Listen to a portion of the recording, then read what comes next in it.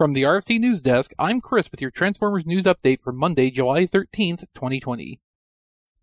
Leaked a few weeks ago with a small pile of other Transformers factory samples, Hasbro today officially revealed the Top Gun and Transformers crossover figure Maverick. Pre-orders went up at 1 p.m. Eastern Time on Hasbro Pulse for the figure, which is supposed to ship in early October. Maverick's $50 price point would seem to put it in a comparable size class with Ectotron.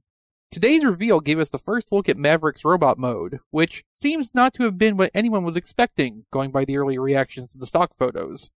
But amid all that is something very interesting. Maverick does not show any immediate outward sign of being reused parts or engineering. Some of the broad strokes of how Maverick appears to work is similar to the G2 Cyberjets, whose engineering ideas have been revisited and expanded upon from time to time over the last 25 years or so. But beyond that, Maverick is giving strong impressions of being an entirely original toy. Whether that's a benefit or not is up for debate.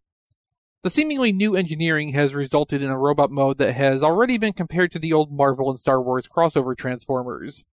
And I can see where they're coming from. Based on Maverick's packaging being completely taken up with Top Gun imagery and branding, where Ectotron and Gigawatt both featured retro G1-styled boxes, and the clearly noted licensing of the likeness of the F-14 vehicle mode, some of the unusual choices we're seeing may be necessary compromises based on the requirements of all the licensing involved, and factors Hasbro did not have to contend with for the prior collaborative series toys. In any case, stock photos have been misleading in the past when it comes to how a toy will actually look, so maybe we can hope for a miracle. And especially given that the color and paint finish appearance is varying quite a bit between individual stock photos, it doesn't feel like we can tell for sure yet just what this is going to look like in production. Maverick will include as accessories a tiny motorcycle and a volleyball. To facilitate using the volleyball, 2 option hands are included that the ball can attach to. With a strong resemblance to Cyberjet engineering, it's little surprise that there are already calls for this mold to be reused as Hooligan.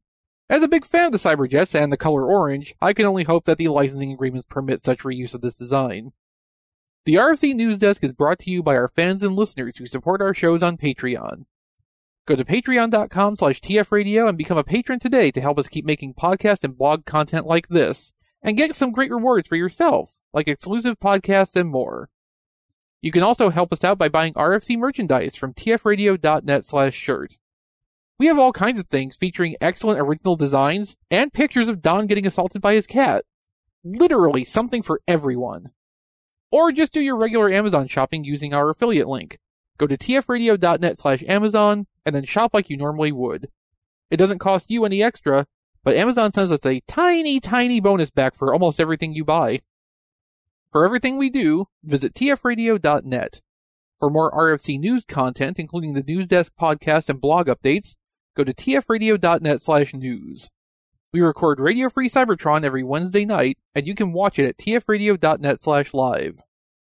We have a Discord server at tfradio.net/discord, where you can chat with us during the show, or hang out with other fans throughout the week. And don't forget, we have a podcast archive that goes back practically forever. I'm Chris, and this has been your Transformers news update from the RFC News Desk.